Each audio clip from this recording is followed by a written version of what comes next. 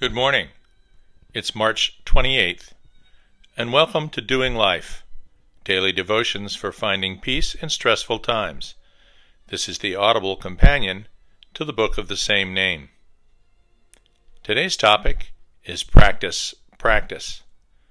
A couple was walking down Broadway toward Columbus Circle in New York City. Disoriented by the tourist map they struggled to unfold in the wind, they stopped and asked a street musician if he knew how to get to Carnegie Hall. The man stopped playing, looked up from his old worn guitar, and said, "Everybody knows that. Practice. This is my 4th year of taking violin lessons.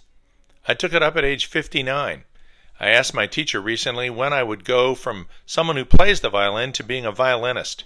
He laughed. My musical education started with trumpet, the cornet technically, in the 6th grade. I remember clearly putting shelf paper on the outside of my worn cardboard case to make it look better on my bicycle rack while I rode the 2 miles to school. I went on to play the horn all the way through college. Probably because I could read music, I became involved in choir by high school, and have sung bass in some group or other ever since.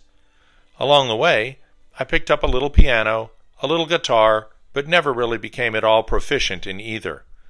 No, the violin was to be my first real musical effort since the trumpet, and I was anxious to learn an instrument that I could play quietly, perhaps calming myself, without driving other people out of the house, as a trumpet is wont to do. My initial concentration was on simply learning the proper left-hand position, the location of the notes on the fingerboard, and the proper bowing technique. As my rudimentary skills accrued, I became more and more aware of the subtleties of every aspect of play. I recalled a conversation from 20 years ago with one of the Juilliard postdoctoral students who attend Kneisel Hall every year in Blue Hill, Maine. We were sailing on my father's island packet, and I asked this 22-year-old Asian violinist, how often did she play a wrong note? Through my uncle, fluent in Chinese and Japanese, who was acting as translator, she made it clear that she just didn't understand the question. Uncle Don put it to her in slightly different words, and she laughed out loud. Turns out that she hadn't played a wrong note, in her recollection, since she was maybe 5 years old. She thought by wrong I had meant poor interpretation. She said the violinist learns technical proficiency through practice. That's true. But what she learns eventually is that one has to let the intent of the composer come through your playing. It's about letting the instrument sing, but doing so not just with the correct notes, but with the feelings that the composer wished to express. In one sense, the violinist needs to get out of the way and let the emotions that the writer intended shine through.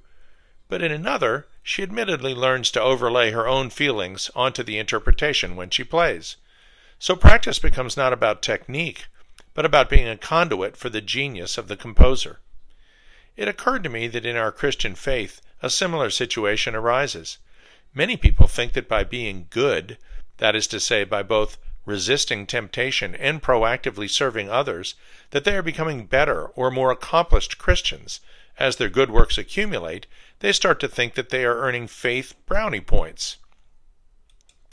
They create a pressure on themselves to never miss a quiet time, or journaling, or church service, or committee meeting, or choir practice, or food pantry serving line, or whatever it is.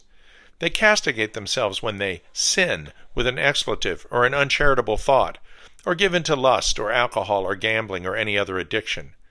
They think that practicing the technical aspect of Christianity, i.e. being good, is the same as sanctification. Sanctification is used in several different ways theologically, but generally refers to holiness, either as a process or a state of being. Different Christian denominations use the term with slight variations. It can refer to the sanctifying Holy Spirit indwelling at the moment of conversion, but more commonly refers to the process whereby we become more and more Christ-like. If one views this process as simply doing more good works and resisting temptation, it becomes that practice of technique that might lead to the right notes, but misses the essence of what God intended. God gave us Jesus for a reason, not only as a teacher and example, but the ultimate living sacrifice, who would take away our sin and grant us forgiveness in a life eternal. But God also gave us the Holy Spirit, And the idea is to let the Spirit work through us. We are the vessel. We are the aqueduct. We are the violinist that can hit the right notes, but also the one who allows the love of the Spirit to flow outwards in our daily lives. The music we produce with good deeds will be just notes on a page, unless we let the love of the composer shine through, and then the melody may soar with the heart of the composer. If sanctification is viewed as an ever-increasing series of good works, then Christianity becomes a do religion. That's not Christianity. Christianity is about grace, about getting what we never deserved in the past and don't deserve now. It's about our love relationship with the composer of all our music. The good we do in the world needs to be because we are so in love with Jesus that we just can't help but do good. The Spirit of truth will guide you into all the truth. He will not speak on his own. He will speak only what he hears. The Spirit will receive from me what he will make known to you. John 16:13. No branch can bear fruit by itself. It must remain in the vine. Neither can you bear fruit unless you remain in me. John 15:4. Father God, we love you because you first loved us and brought us into your family as adopted sons and daughters. Help us to allow the Holy Spirit, who embodies your love for all mankind, to flow through us to others. Let others see the music of a loving Creator shine out of us, giving the glory to the composer and not the musician. Amen.